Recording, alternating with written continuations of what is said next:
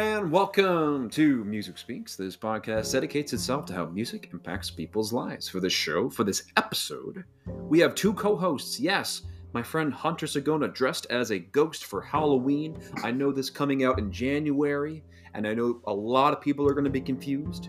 But my name also is Sean Rakunis, and many people have a playlist that makes their life unique through music. We pride ourselves on building upon a musical knowledge, and with our featured guest, jamming to incredible music, talking about a wide variety of artists and composers, ... and as my friend Hunter always says, and everything in between.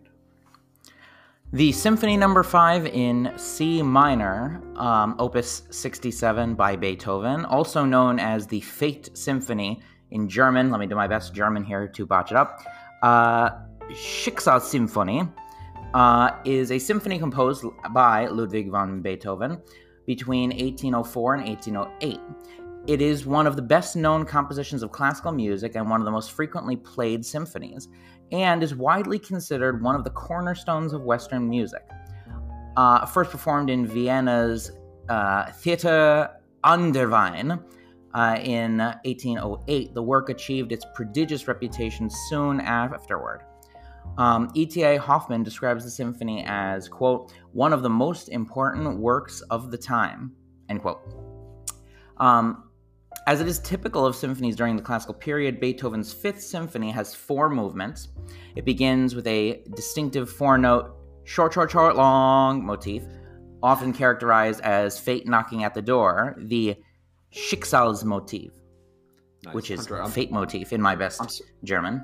Hunter, I'm surprised you didn't go fate knocking at the door. Knocks at the door. Oh, perfect. That's it. That's it.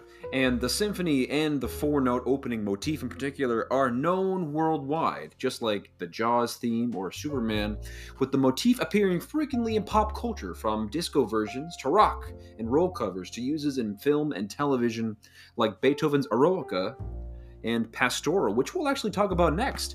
Is Symphony No. 5 was given the explicit name besides the numbering, though not by Beethoven himself.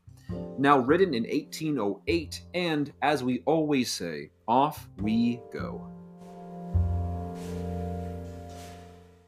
All right, and we're back, and we're talking about Beethoven 5 today, and especially we're going to start with the first movement called Allegro con brio, and we are in the key of our Lord and Savior, C minor. And we're so excited to talk about this today because, Hunter, you eloquently talked about the relationship that this piece has to, like, various forms of media, as in television and movies. I wanted to talk to you quickly about this movement in that same capacity. And now the police are after you. Yes, they are. So I wanted to first ask you, before you get arrested today, I wanted to ask you about what this piece means to those social and sort of medial like atmosphere. Like, what does it mean to put something like this in a television show or a movie? What do you think that adds to that? Is it a comedic effect? Is it a... Because I think that's what that is. I mean, a lot of shows that I really like Curb Your Enthusiasm, loses a lot of the Bizet, especially Carmen. And I think what's so interesting about that is I think they take the boring and the mundane and they put it to classical music. And I think it's kind of funny where like it's like a simple problem and it's kind of frustrating, but yet it still kind of has this comedic styling of like, oh, it's so high and mighty, but yet it's so lowly in that it still finds its humor in that way. So I want to toss it maybe over to you. What do you think? Well, you know, it's funny because one of my first notes about the piece is like, could Beethoven have known at the time? I mean, obviously, probably not. But like when he wrote the symphony, particularly the opening, did he realize it was going to be one of the most played snippets of music of all time? You know, so I'm sure obviously he had no idea because he didn't know what was coming. But point being is that I think when you have something like that, you know, it's so iconic that even if you use it with a humorous intention, the work has such gravitas behind it. The work has such inherent emotion connected to it that I think it sort of lends credibility to whatever you're giving it to. Like, A lot of these famous classical pieces that we've talked about, or even ones we haven't talked about on this pod, have been used in primarily like cartoons, right? I mean, there was, particularly the Warner Brothers Looney Tunes, and then Hanna-Barbera had Tom and Jerry, and a lot of them use these really popular classical tunes that were well known by pretty much everybody, which is why they were used. But I think there was also a sense of like, well, we need to find a way to introduce these to the next audience of people. So, we put them in, and we keep them alive through this media that will endure for a long time. But I do think that, of course, depending on how you use it, of course, it's what's the word I'm looking for? There is a comedy to it. I mean, obviously, if a cartoon character throws a door open and you hear bum bum bum bum, that's funny. Yeah, it is. But I mean, it's been used in serious moments in media too, where I mean, I can't think of this particular symphony off the top of my head, but in like a lot of dramatic movies, they use classical pieces not because the song is overused, but because the song or the work does carry with it a known emotion. Like the dun dun dun dun is known to be suspenseful. It's known to be intense. So when you play that in something, people know that's what you're trying to get out of the audience, that particular emotion. I mean, Wagner's Die Walküre. I mean, obviously, you can play that to be very like far-fetched and comedic, but it does carry with it this very heavy and powerful motive that the audience recognizes. Yeah, You I know what I think mean? you're talking about maybe Apocalypse Now, right? Right? Yeah. In They that so they scene, use it in that. yeah. I think So that's a powerful thing. yeah. So and then oppositely, of course, there are ones that are known to be comedic or maybe even not dramatic, but like romantic, like the Romeo and Juliet overture by Tchaikovsky. That one clip from it is used, particularly in cartoons. It's always the love theme, and it's often in shows when they want to be funny because it's so like overly gushy, so romantic. But that's how it's become known.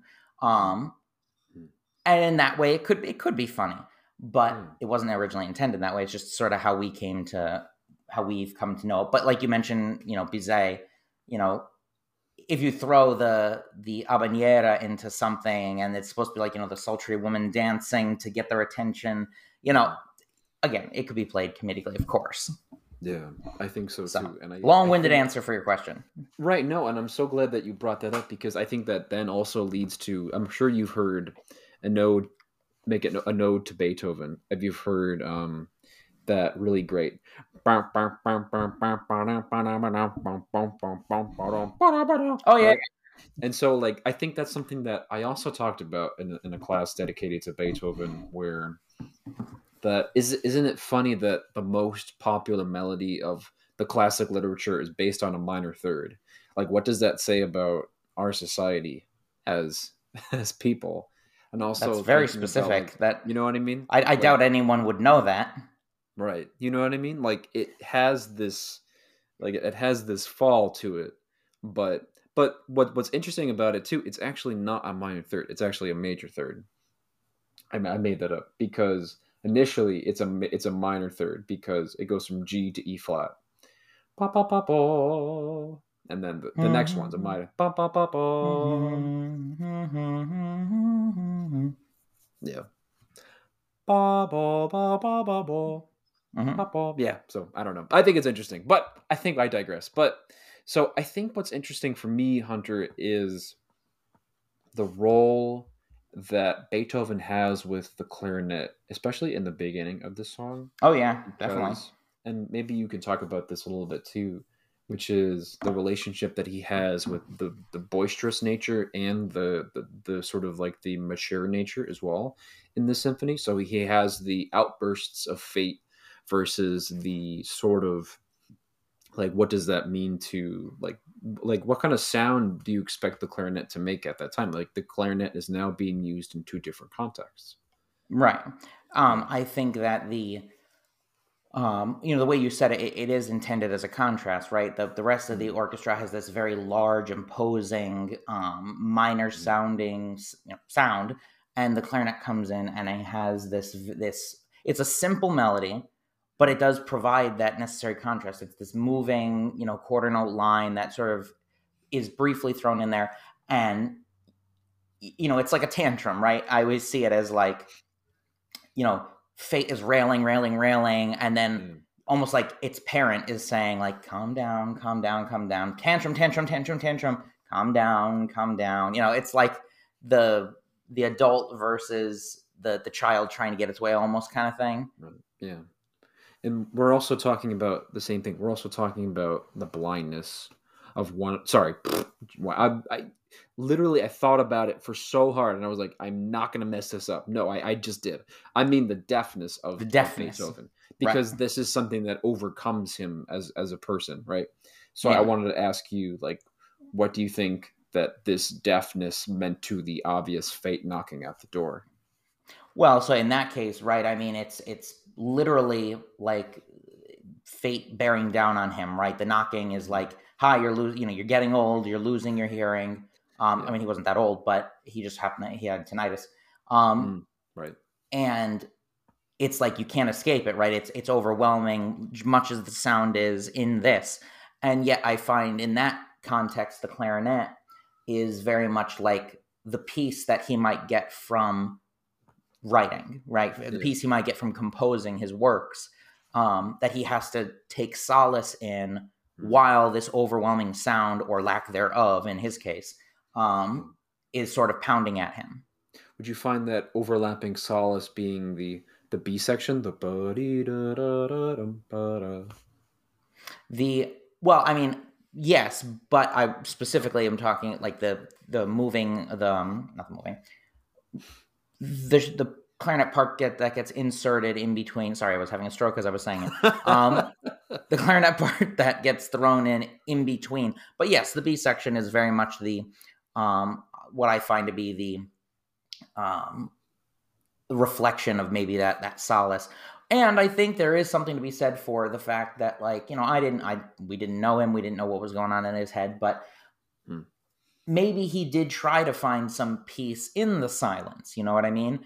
He Mm, obviously could hear music. He had heard it. We know he had a concept of it in his head. So maybe he enjoyed.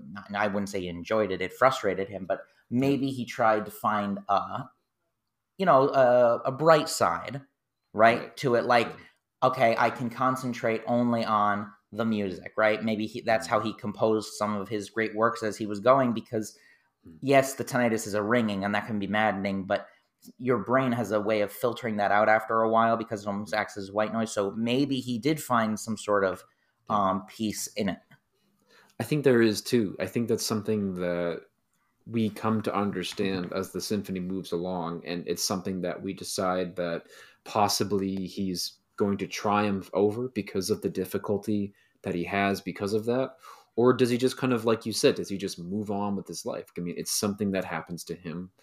He just can't stop composing because that's not who he is as a person, because he's Right. very good at it, and yet he probably still knows where C is.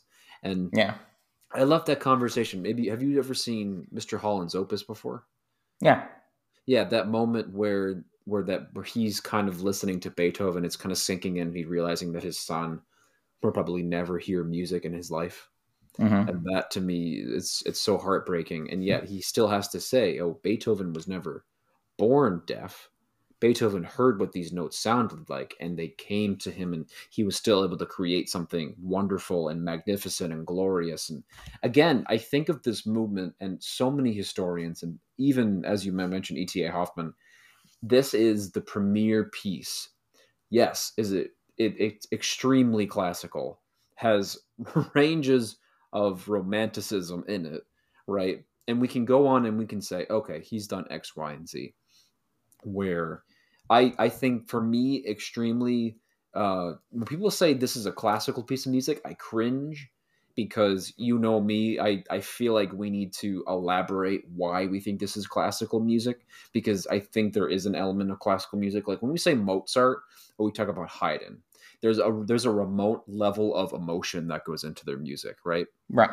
However, unfortunately for later Mozart, I think Mozart starts to understand what early romanticism is kind of about. I'm not saying that Haydn did either, but I feel like Mozart and Beethoven were a little closer to their emotions and really kind of played Yeah. through that. And I think broke the laws of physics while doing that. And I think that this movement for me is really kind of really about how Beethoven expresses anger and stuff like that. Especially like I Yeah. think we talked about that story where when Beethoven heard about Napoleon and when we talked about Beethoven 3, how like he heard that he was ruling all over like and taking people's lives and stuff like that, he then immediately threw out the third symphony. Luckily, thank God, someone saved it and then they ended up playing it. Mm-hmm. But I think what's so interestingly about Beethoven at this time was that he's dealing with all this tumultuous nature. Like he's dealing with X, Y, and Z, you know, and still I feel like there's like this weight on him that's like I'm still this gifted of a person. I'm still able to contribute how much I am to contribute. And Right. so I He want certainly this wasn't a to, humble person. he was definitely not a humble person and definitely not a humble bragger at all. But what I find to be interesting too, and we talked about this, which is this is honestly, and we talked about this maybe a little bit with Beethoven 4, but Beethoven is finally getting his footing.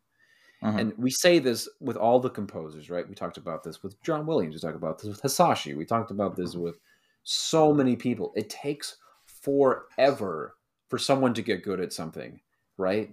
And so when we're Yep. finally good at something, we finally notice and we say, oh my goodness, this work, this piece, not Beethoven 1, not like we talk about Tchaikovsky. Tchaikovsky really didn't get it right until possibly 4, maybe 5, right?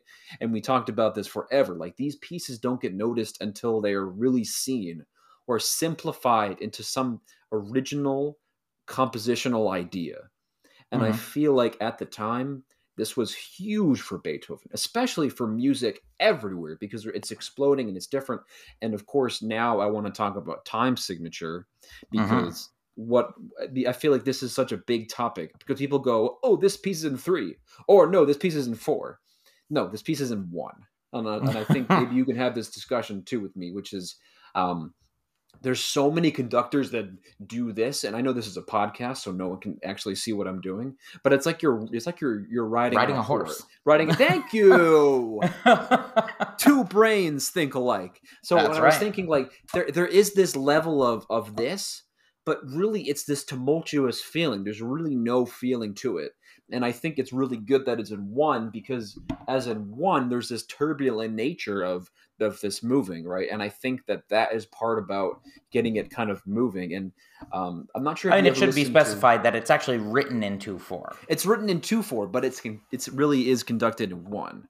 Right. I'm just And saying to clarify for the listeners. I appreciate that. Thank you, because I can You're definitely welcome. go off tangents and go forever. So I wanted to ask you, what does that time signature bring to the first movement? Well, I mean, 2/4/4/4. I mean, if we're looking specifically at the numbers that are on the page in this case, I mean, I know you said it's conducted in 1, but there, any sort of simple meter versus compound. Simple is always, I think, going to provide more of a what's the word I'm looking for? It's going to provide more of a not segmented. What's the word? The beat is so much more easily divisible in a simple meter to feel. You know what I mean? A lot of people have a hard time feeling compound meter. And so I think it's a lot easier. It shows more structure. It provides more rigidity when something is in simple, whether it's 2/4/4/4, whether it's like, well, not 12/8, that's compound. But point being is I think that being conducted in 1 is what allows for the flexibility, but the actual way it's written, it's I meant to say the word before, the rigidity of it, I think, also helps to show his anger. Because when something is sort of all over the place and you're playing with the tempos, it's hard to really sometimes get a specific emotion, particularly anger or frustration. But when something is so rigid, you can almost feel like you could almost see him conducting it. You know what I mean? You could feel the dun, dun, dun, dun. It has this more of a you keep, they can't see it, but you keep doing this like carriage ride motion. You'd feel yourself come back down on the seat every time the horse gallops. It provides you with some sort of context. Absolutely. You know what I mean? I should think that's it. It was the right choice, clearly, for it to be in that. Yeah, I want to ask you, what words come to mind when you think about this movement? What words come to mind? I mean, the first thing that this is like a weird thing. Sometimes I think in color, and like I have no idea as to why. That's synesthesia. You have synesthesia. Yeah, synesthesia. Yeah. Oh yeah, sorry. There you go. I think that's how you say it, synesthesia. Yeah, I think you're right. And like for some reason, I always get the color maroon. It's really specific, but maroon comes to mind. So it's like, maroon has that quality of red to it, that like the anger portion of it. But then maroon is also a darker shade, right? It's a little more almost like frustration rather than a temper tantrum. Even though we mentioned temper tantrum earlier, I always get the sense of like it's a prolonged frustration. He's trying to get those feelings out after a long time. So that's sort of what comes to my mind. So having said that, then frustration is obviously a word that comes to mind because it's the primary emotion, I think, that went into a lot of this particular work. Yeah. Where does that frustration go to? Because we talk about the development of the second movement and the second theme. I'm sorry. We talk about the second theme. Second theme. Well, I think that, are we referring to the oboe adagio? Yeah, I think so. Yeah. Yeah. So, after any sort of raging, right? Eventually you get tired. And I think that's what that is. I think that's like okay, I've gotten it all out. I'm calm now. I'm collected. But then, of course, it comes back later on. Much like your tale from earlier about your boss. And so, oh look, my students are submitting assignments. Isn't that nice at this time of night? That was total distraction. So point being that would make me frustrated. So point being is I think that's what that B section is really maintaining, is like you bring in a different instrument that, is not like the rest of the others. It's even different than the clarinet. So it provides a totally new tone. And something that's usually associated, I think we talked about this maybe, was it last time or the time before that, where we talked about the oboe often symbolizes like nostalgia or peace. Yeah. So, the clarinet can do that too. But if you're using the clarinet in the previous movement and you want to separate it, well, you got to bring in a new instrument now, which in this case is the oboe. Yeah. That's so funny too. And I was just going to say, I feel like we talk about timbre a lot. Oh, it's an important piece of the process. I think it is too, and I think that Beethoven nails it right on the head when we talk about the variety of different kinds of sounds we listen for when we listen to orchestra.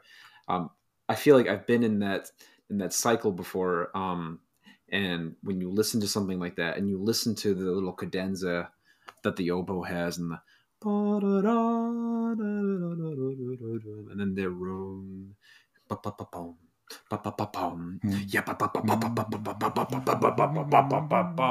And then the rage just comes back, and the words, and for me, the words that come back to this work for me: magnitude, structure, collapsing.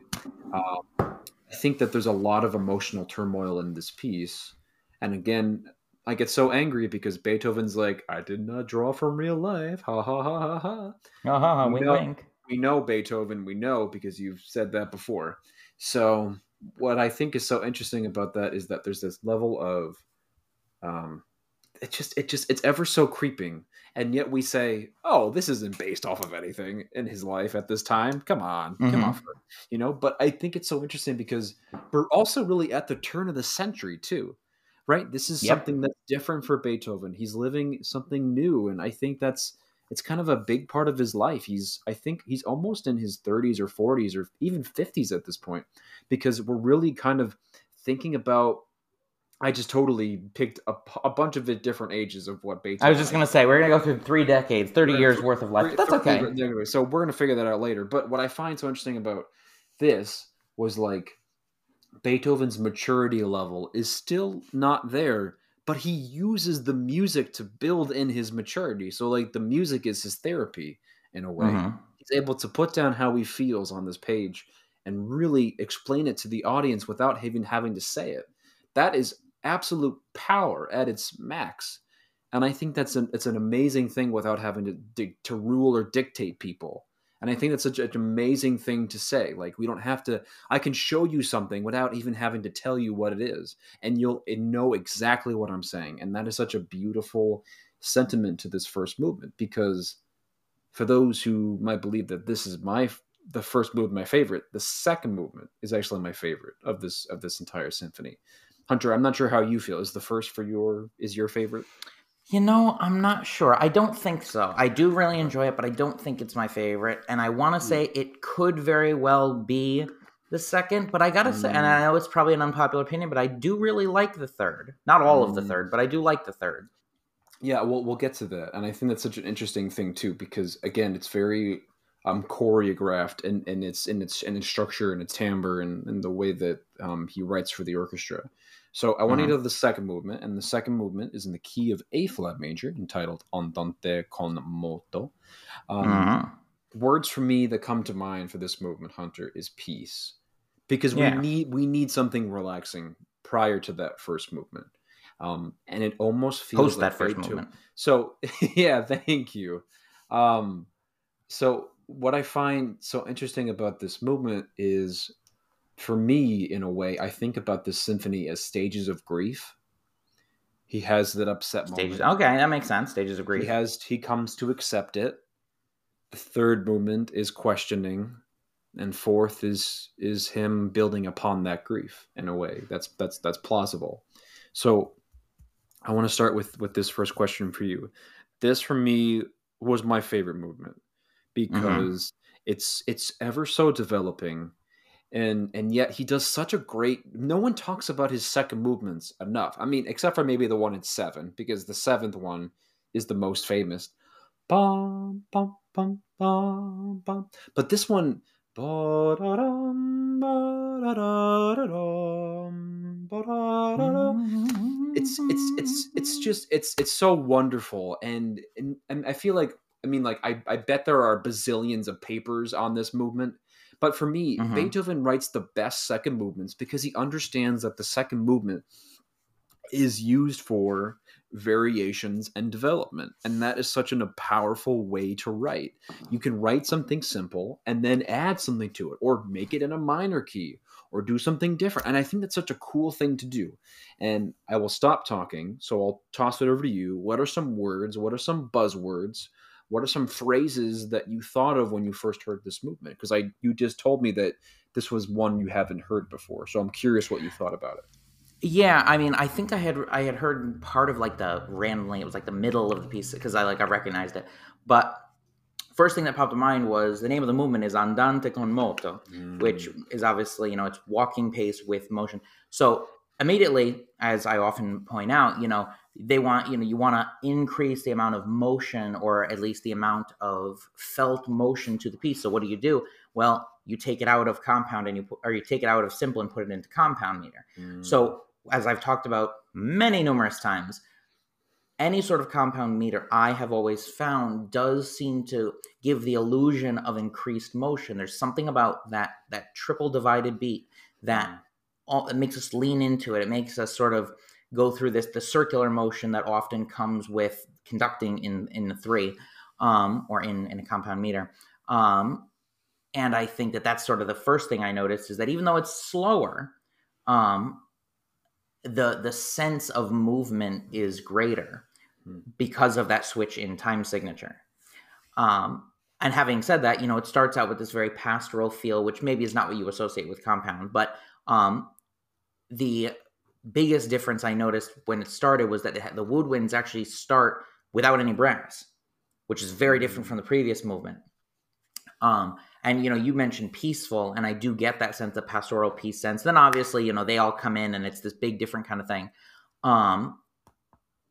But I don't know. There's something about it, and maybe this is to me what is why I couldn't definitively say that this one is my favorite movement. So maybe I would actually say the third, because this one and I'm sure it was intentional, but this movement feels like two movements in one.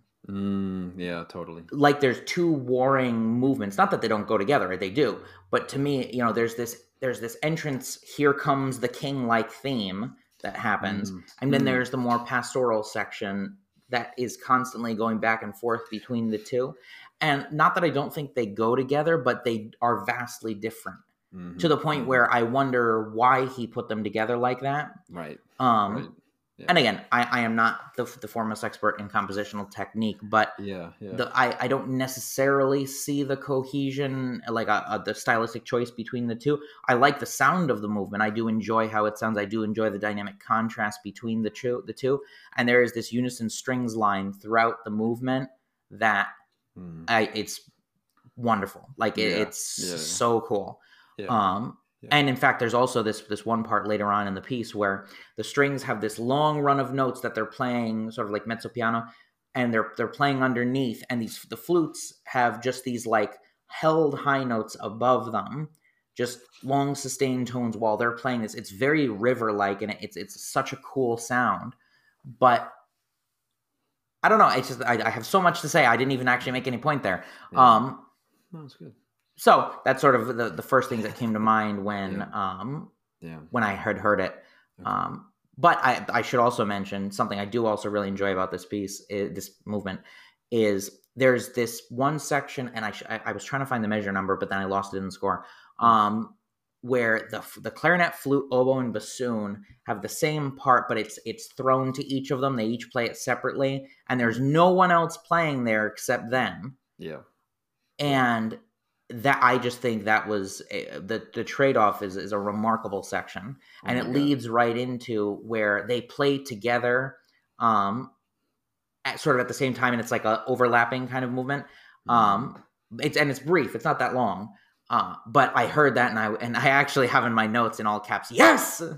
I want to talk about a couple of points too, which is my favorite moment in this piece, and it drives me crazy because you have the melody bum ba-dum bum ba-dum ba-da, and then later as this kind of waffles away, we have bum ba-da yum ba-bum ba-ba.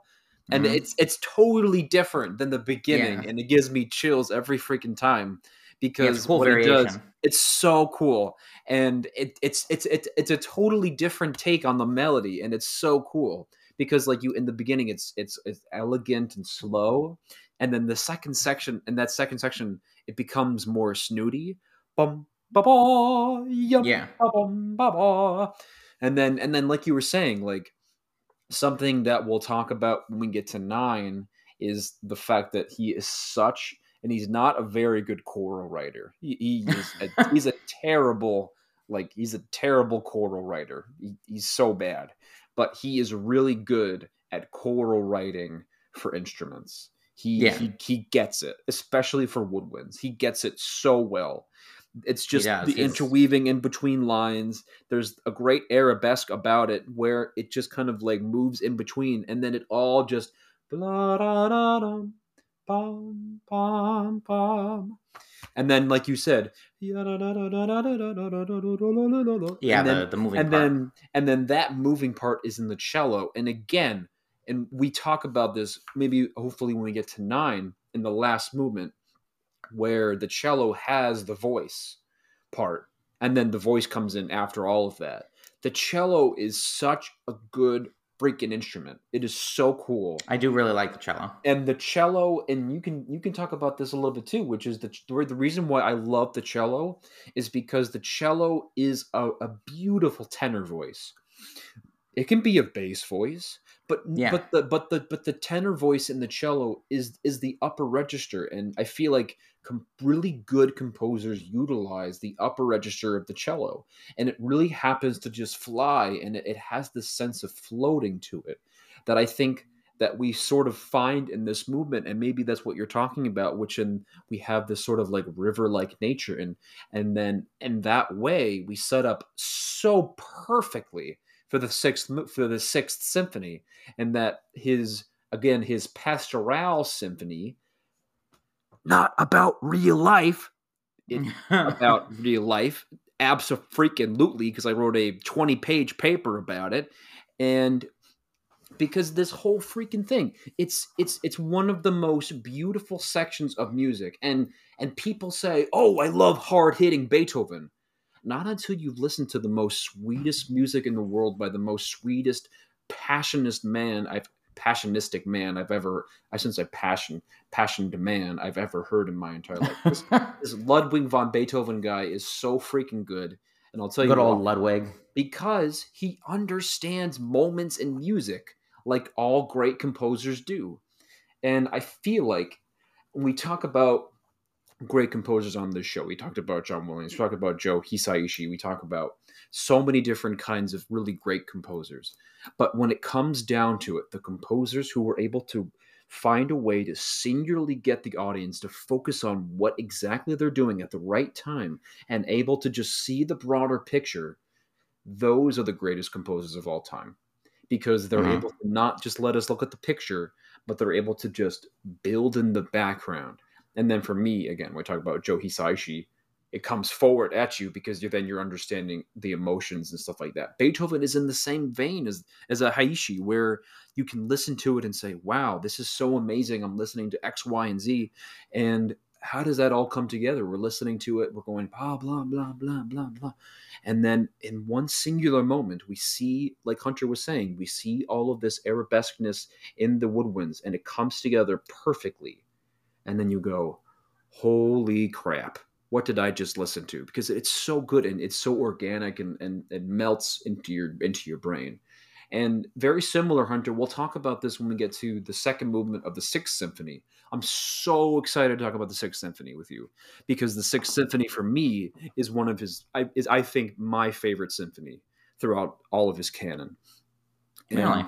And I'll I don't tell think you I've ever why. listened to it all the way. The Sixth Symphony is my favorite, and I'll tell you why. Because of the programmatic nature, even though Beethoven's like, it's not programmatic. He's like, no, it wasn't. It is freaking programmatic. Oh my God. I wrote a 20-page paper about it. So, God. So, I'm not going to get angry. Okay, so what I was really trying to say in that moment is that there's so much turmoil, and yet it still comes resolve. And that's a moment for Beethoven to be like, oh, everything is fine. I'm going to be okay. Right. Life moves on. It's great. I want to move on to a next topic with you, which is there is so many different characters in this piece, especially in this movement, because the variations act in that way. And I want to throw it over to you because I've been talking way too long. So I want to throw it over to you. What do you think about the variations? Do you think they add to the new character, or do they add to the evolving character that we see in this piece? I think that, because I had made a note. Let me just look. Where did I put it? I want to hear what you say about the movement coming back. Or not the movement, about the motive coming back. Oh God, why can't I find it? Oh, so I think that, like, we see, obviously he likes to do variations, and obviously of his motives.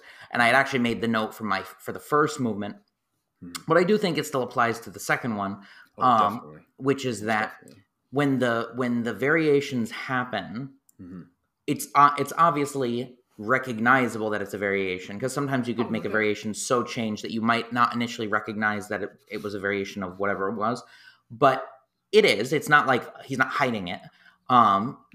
And I think what it does, depending on what the variation is that it changes, like, the anticipation of where the song is going, by moving it up a step, or by what's the word where you take it's not elongation. What's the compositional technique where it's like, let's say you have a pattern of eighth notes. Augmentation. And then augmentation. Thank you. Yeah. So he could augment, certain passages, and when you augment something, right, it draws it out, makes it some more sustained, might even increase the anticipation of it, just like what raising a tone might do. Definitely. And in this case, I can't think of a specific instance from the movement off the top of my head, but thinking about if you let's say you take the clarinet part that's playing or the oboe part and you give it to a different instrument, which he does bounce the parts around. We were talking about that before. By providing a different timbre to play the melody, puts in a different context, right? Depending on, if you all of a sudden give the clarinet melody to the French horns, totally different sound. And actually, I had a note about the French horns, but I don't think it was for this. No, actually, it's for the next movement. But we'll get, so I'll talk about the French horns later. But that's sort of a babbling answer to your question. That's awesome.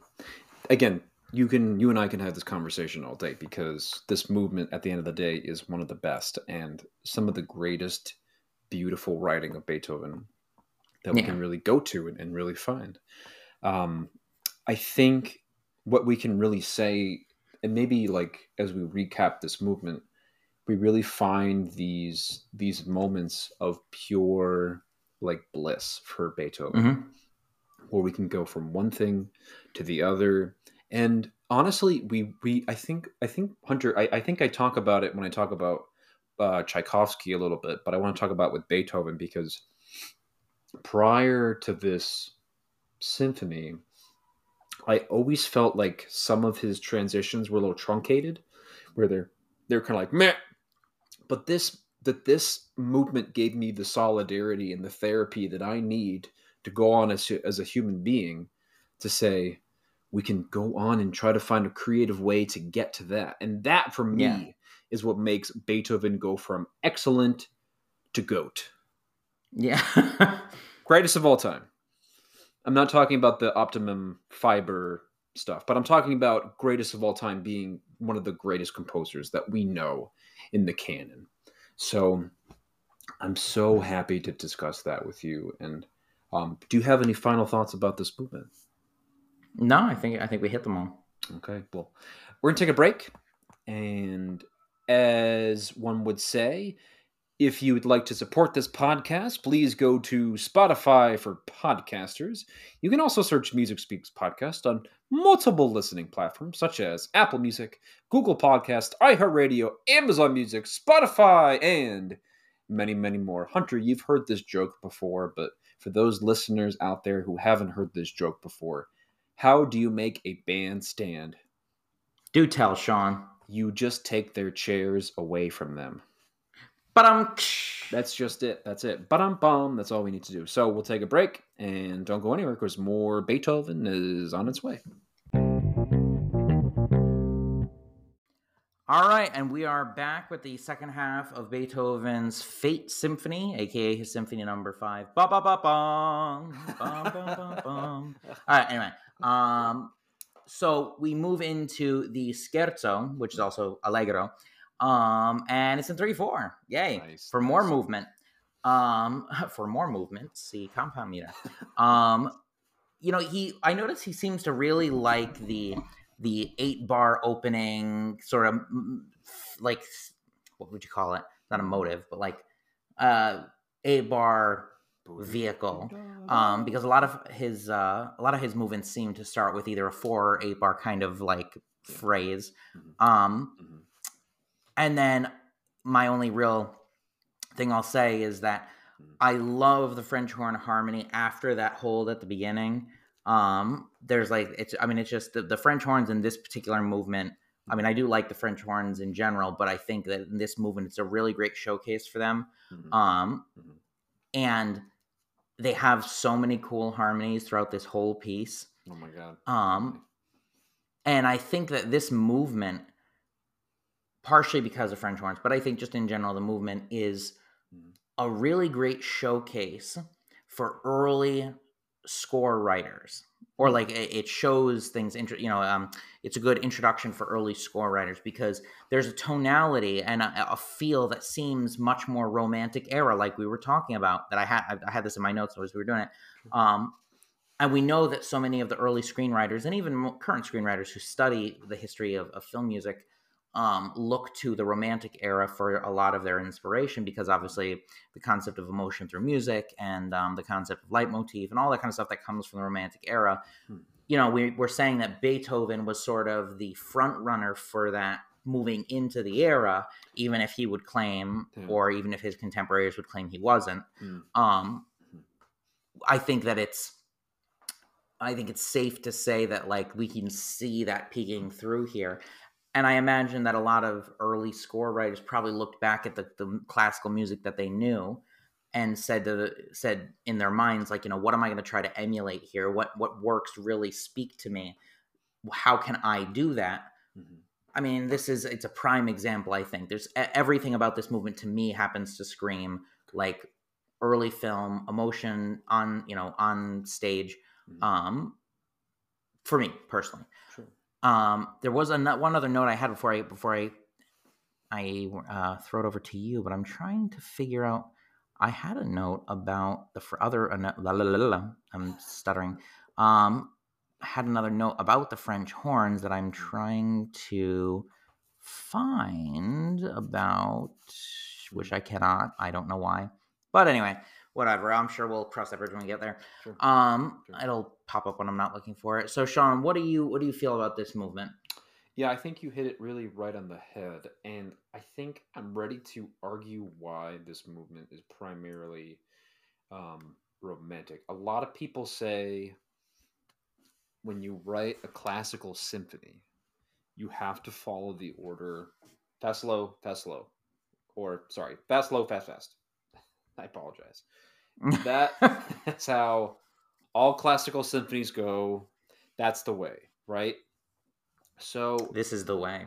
I appreciate that. This is the way. Mandalorian. I saw a kid with a Mandalorian T-shirt on while I was dancing to Mr. Fezziwig's ball, and I said, "Bro, give me give me a spot."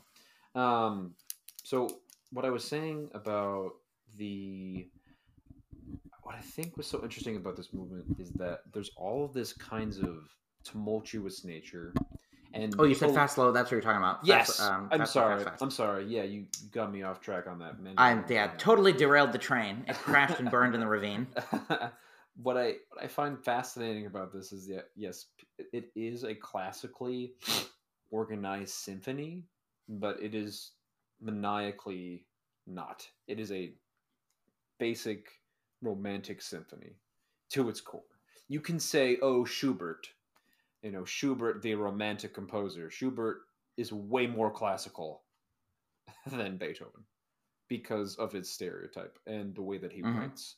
I think that there is elements of Beethoven in Schubert, but for me anyway, what I find so interesting, and again, not straying away from what Beethoven's doing, because Beethoven in this movement uses, again, the timbre of the instruments to describe what's happening in the scene. And I think that for me is because Beethoven at heart loves the opera. Again, and I've said this many times on the show, Beethoven is terrible at writing for singers. He's awful. He's written maybe a total of 2 or 3 operas that were terrible, and we don't talk about them very much because they're not really that. We have Fidelio, right? And that's one. But the other ones, not really that memorable because honestly the melodies weren't really, and we don't even think about Fidelio being one of those like, oh my god, Fidelio, like we talk about with Carmen, or we talk about with other types of music, or operas that were just blowing us away, like Porgy and Bess, right? All of these operas, or we don't talk about them like they're Mozart operas, or we talk about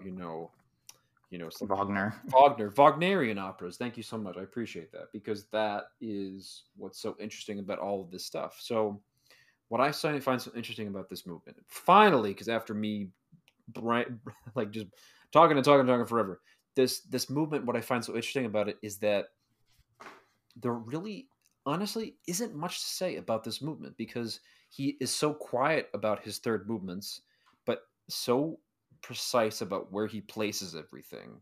And like you were saying, the harmony in this is just loaded and different and honest and so focused, and so honestly just ever so needy, and just it's so singular. You know what I mean?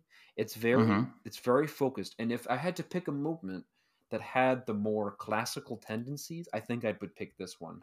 But there are those romantic tendencies whenever you write for cello, because the cello has a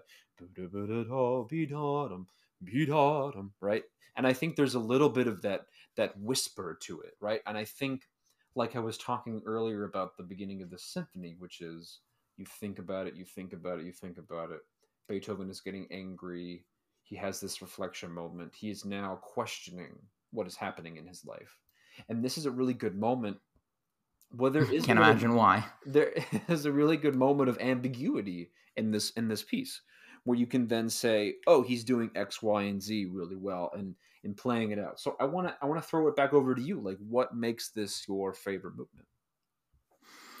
I think it's mostly the tonality of it. I think the harmonies that are written and the way that he orchestrates the movement. I just really like the balance that it creates between the strings. The one thing that I would say I find unusual about it, I don't know that I love it, is there are these sections where it's like only the basses are playing for like 4 bars or 5 bars. It's very odd. Like it almost doesn't feel like it fits in the middle of the piece. Again, a classical Like they moment. break from what they're doing, basses play, everyone comes back in, play, play, play, play, then break, basses play. Right, because it's a building blocks moment where Beethoven is layering and building up characters. And I think that to me is where some studious professors like, this is why this piece is classical.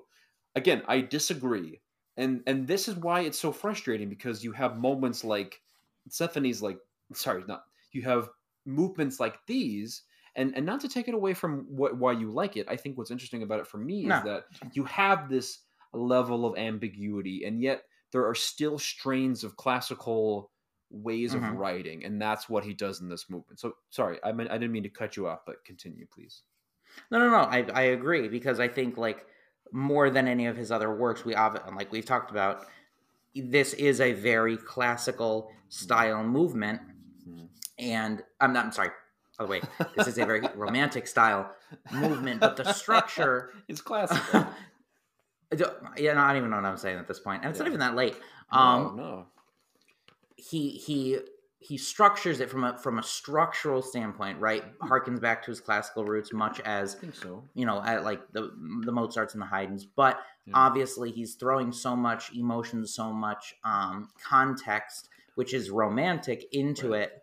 And I'm a big romantic era fan. Like it's like my favorite era of music. Yeah. And particularly like the later half, so like moving into the impressionistic era, which is obviously still about 80 years from maybe 70 years, I'll say, from where he is now. And maybe this can go into your discussion. The third movement is typically the hardest to write for, unless you're Brahms, when Brahms will just kind of do whatever he wants. But the third movement for me usually happens to be the dance movement. And it's been that way since the Baroque and Renaissance. That has always been the trope. That comes back. And I do enjoy a good dance movement, because I think it provides a little bit of life, and it provides a little bit of a break from quote unquote the more structured style. Sure. Because the dance movement, quote unquote, will always be more tied to, I think, the time period, because it's whatever particular, and because we're not talking necessarily about physical, like a dance, like not you're gonna all of a sudden throw a tarantella into the song and be like, hey, it's not gonna be that. But there are certain musical dances that fall into vogue and out of vogue with the time period. Definitely. Like there was one point where the Polonaise was more popular. The waltz, obviously, during Strauss's time was huge. So it's, I think, it also provides a little bit of temporal character to the piece. I think so too. And not that we're really basing it on roots. We really are, because what's so focused about that is that we have X, Y, and Z happening in movements 1 and 2. And while that is great, it's always been, because people say, oh, what do you talk about? Fast, slow, fast.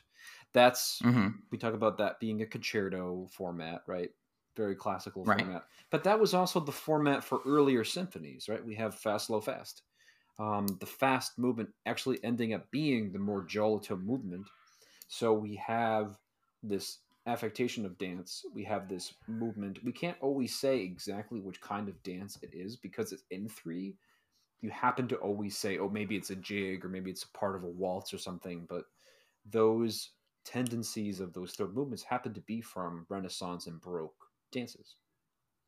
Mm-hmm. So, which I think is no, you're right. Yeah. So, now with that being said, I mentioned I don't love every part of it. The ending, I wasn't sure. I didn't know there was no break between this particular ending and the next one. Mm-hmm. So that threw me because I'm like, did I miss the break? Did I miss it? So like I'm going back in the recording. I'm like, where is it? Where is it? Yeah. But I think we mentioned transitions. We'll get to that in a second. Mm-hmm. So I wanted to put that just out there, okay. Because you're talking about that's what makes him the GOAT. Mm-hmm. But one thing I just noticed in my notes before we move on to that is there's the pizzicato section at the not at the very end, but like at the end of the movement, mm-hmm. Where it's very delicate. The strings play pizzicato, and I very much get a sense of like Grieg. I don't know why.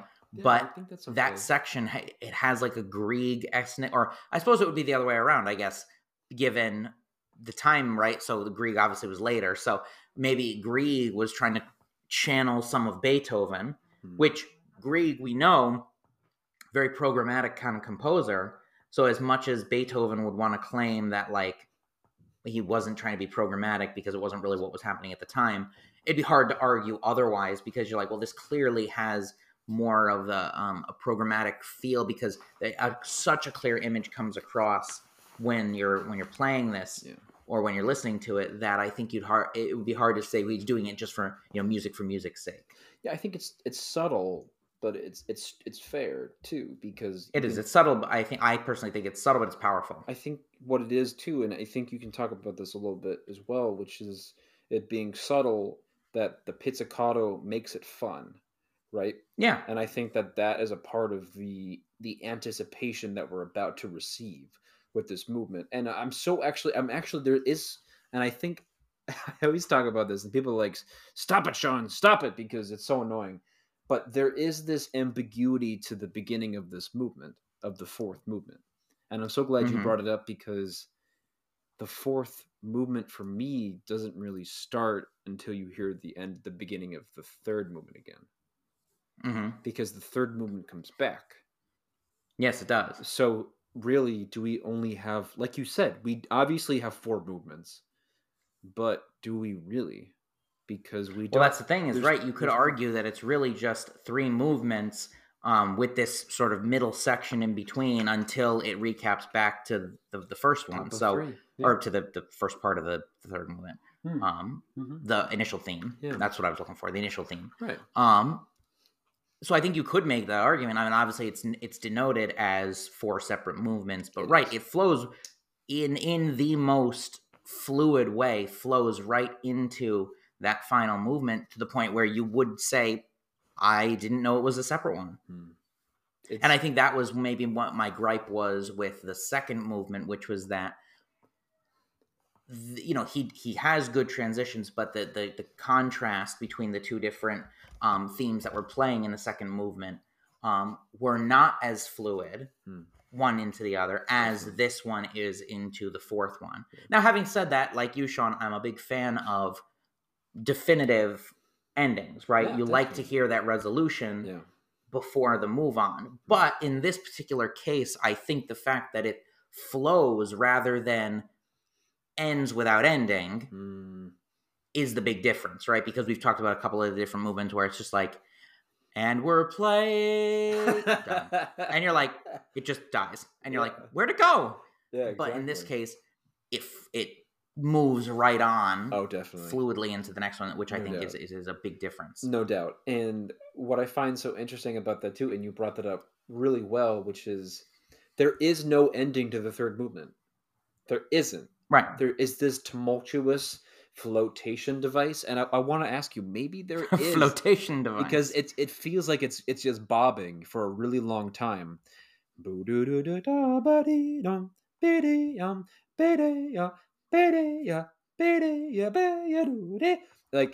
does like I'm gonna ask you a question. Like, do you think on maybe in the maybe you have your score up and everyone else looking at home, you have your possible score up.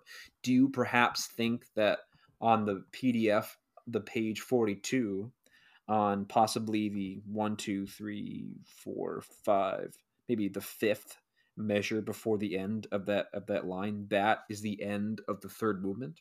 Because in a way it keeps kind of developing, right? And it never really changes until we have this 5/7 that leads us back to the key of C major. Which Ba, measure did you say? ba, ba, ya, ba, ba, ba, ba, ba. I'm trying to think. So if you can find the page 42 of that PDF and you see the sempre pianissimo. Sempre piano. Where is? Oh, wait, Pia, am I pi- looking at the wrong page? Pianissimo, sempre pianissimo. Oh wait, hang on. Let me. I was on the wrong page. I was on page Well, I 11. wouldn't even say it would be, because we're not even in the key of C at that point, because the cello and the basses at that point have a low A flat, and we're not even in that part there. So I'm Mm-hmm. on page 42. Do you see that yet or no? Oh, I see it down there. Yeah, yeah, Okay, so what I was thinking was that doesn't sound like that, because it kind of, if you can see in the cello and going on to the next page, it just keeps drooping and drooping and drooping, and it kind of yeah. then goes to that G, right? And it never, because we never really get a clear definition the end of three, so we kind of understand that it really doesn't. We have this pull and push of what is it, and then maybe for me, I mean, like, because we play through bum bum bum bum bum bum bum bum for a really long time until we return to three, bum bum ra pa pa pa, and then pa pa pa bum ba da pa bum. Actually, echoed in the clarinets too, which is actually pretty cool, by the way. Mm-hmm. And then that follows out, but we don't. Mean, I guess maybe the end of that ends in C major, right? I'm guessing, but not really though, does it? I don't really find that it does. And then we, because it's then it, but then it's sort of like a, again, sort of very similar. So again, we can go along and say this is not a figure of beautiful classical. This is romantic music that is being developed from classical music, and so ever so much developed that there is all this tumulus. And again, what I find is that I use this word way too much when I talk about Beethoven and really great music, but this music is so glorious and so triumphant, in a way where Beethoven's like, you know what, I have my deafness, I've done it, I'm gonna be okay, and everything is gonna be just fine, and I think that is such a turning point for him as a character and as a human being. It's such a Mm-hmm. powerful message to see, and you can see all the women weeping in the pews. They're like, oh, it's so beautiful. Oh.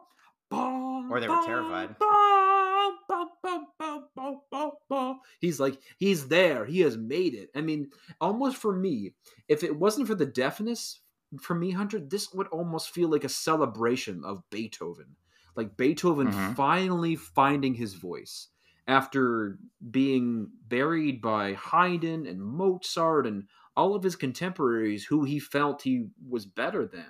And I agree with Beethoven that he is better than those people. Mozart He would definitely, agree too. and I think he would agree too. I think there are levels of Mozart that I think are beautiful, but can never be as good as Beethoven. And I think that is the level of understanding that Beethoven is just someone who is just like, and I think that we talk about it when we talk about nine as well. I mean, he is so, full of life, and just someone who really enjoys the humanistic part of life. And that's such, it's so, Mm-hmm. you see that in his music, and it's so valuable. Sorry, I want to I also think yeah, go that ahead. I also think that given who he was, what we know about him personally, maybe that was the way he had to express it, because Okay. he was not a pleasant He man was and not a nobody pleasant liked man. him. No. Um, so he might have had those feelings, but struggled in his lifetime between everything he was going. He had a very tumultuous home life because the Mm, whole issue with his nephew and his very odd love life. Um, very and true. then the losing his life is his not his life. He eventually lost his life, No, losing his hearing. Yeah. All of that sort of came together to just make it a very difficult existence. So if he did have such a reverence for life, I think the only way he could express it and how much he was going to miss living it to its fullest without his hearing was through the music. Definitely. You know what I mean? So it's just that some people just, they can't express it in words. They have to express it through music because and for some people it's painting, for some people it's sculpture. You know, everyone has their niche, and obviously he was very good at his, being who he was. Right. So Yeah. that's sort of one of the things I take away from the entire symphony as a whole, which is that is how he had to tell the world what he was thinking. He couldn't just make a statement and say, you know, I'm losing my hearing, I am very sad. You know, it's like, no, it's not what he was going to say. Right. Beautiful. Well said, my friend. Thank you. I try. So, I mean, unless you have any other, after that very wonderful awkward silence, unless you have anything else to say about the particular movement, the only other thing I had, which was that the whole last movement is very broad stroked, and despite that, and despite the intensity of the end, everything is really light. Definitely. Like the timpani is the only thing that I think is really heavy, but even with all of the accentuations and all of the gravitas that goes with the last movement, it's still very, very light, which I think shows that he wasn't necessarily in a depression. Like they say he was, but I think, like you said, that living was still there. He was not like, I'm going to throw myself down a well. He was sad for sure. Sure. And struggling to cope, but he was not, I wouldn't say like suicidal. No. So no, I don't think so. I think that he did find a light at the end of the tunnel. He just knew he had to get himself through it first. And you see that through his music. Yeah. I'm not going to say anymore because you basically took all my points, but. Oh, well, sorry about that. Fair is fair. So with that, then, I guess, for those of you listening, thank you very much for listening about Beethoven 5 with us. We hope you enjoyed it as much as we do. And eventually Beethoven 6 will be on its way. Sean, any closing remarks? I'm so excited to talk about Beethoven 6 because we're really about to get into the nitty-gritty about his great programmatic writing. And I think you're really about to see that, especially with the sounds of the people and the townsfolk and the birds, you know. And we're about to really hear some great writing, and something I think you might have never seen before. And I think I was going to mention this when we do this pod, but it was so rudimentary. We have 4 movements in the last 5. Now for 6, we're going to have 5 movements, which is really freaking cool. That's different. It's totally different. And I'm so excited to see what you think about this piece because, again, it is my absolute favorite. I can give you the paper that I wrote about it if you'd like. And it was one of the greatest things I've ever experienced in my life. Just listening to this piece, it's so passion and love and beauty. And there's an admiration that Beethoven feels when he, and something that we'll talk about too, which is the aspect of him being alone and really with his inner thoughts and the inner beauty that he really understands and what it's like to just skip around and be with people and just look at the woods and see different kinds of animals and stuff like that. We have different kinds of birds in one movement, and that for me is like so freaking cool. That to me is like the coolest thing on the planet because you get to hear different kinds of birds and especially different kinds of flutes playing different kinds of things, and that is like I forgot to mention the last thing, which is within this movement we get trombones, which we have never seen in our orchestral canon until about now, and then from then on we start to see more trombones used in orchestral repertoire. So Beethoven begins the use of trombones in this piece and then picks it up later within the other types of movements. Hunter, I'm so excited for you to listen to the thunderstorm movement in this because I'm sure maybe you've seen it when you saw Fantasia. Oh, that's yes, I know which one you're talking about, right? Because it's the one with the centaurs and all them. Right? Yeah. It's this whole thing, and I'm so excited because there's the dance movement, which is in the second movement. Then we talk about the bird scene, and then we talk about the thunder, and then the fifth being such a gratifying, grounding presence of great orchestral music. And Hunter's like, leave me alone. I will talk about Beethoven. I'll talk about musicals. I get it. We'll talk about musicals too. Okay, but again, stick for the That'll be next time. That'll be next time. I'm so also very excited. I also want to ask you. I mean, because I've been elaborating on Beethoven. How excited are you to talk about Sondheim next time? It'd be very exciting. Yeah. It's one of his masterworks. Yeah. Any thought you want to jump into any like what makes it such a cool thing, or should they just listen for the next one? I mean, I think you should listen in next time. I'll just preface it with it's Sweeney Todd if you didn't know, and you'll hear it in our outro in a second. Yeah, which is really exciting. So, all right, thanks, Hunter, and I'll talk to you soon. See, ciao.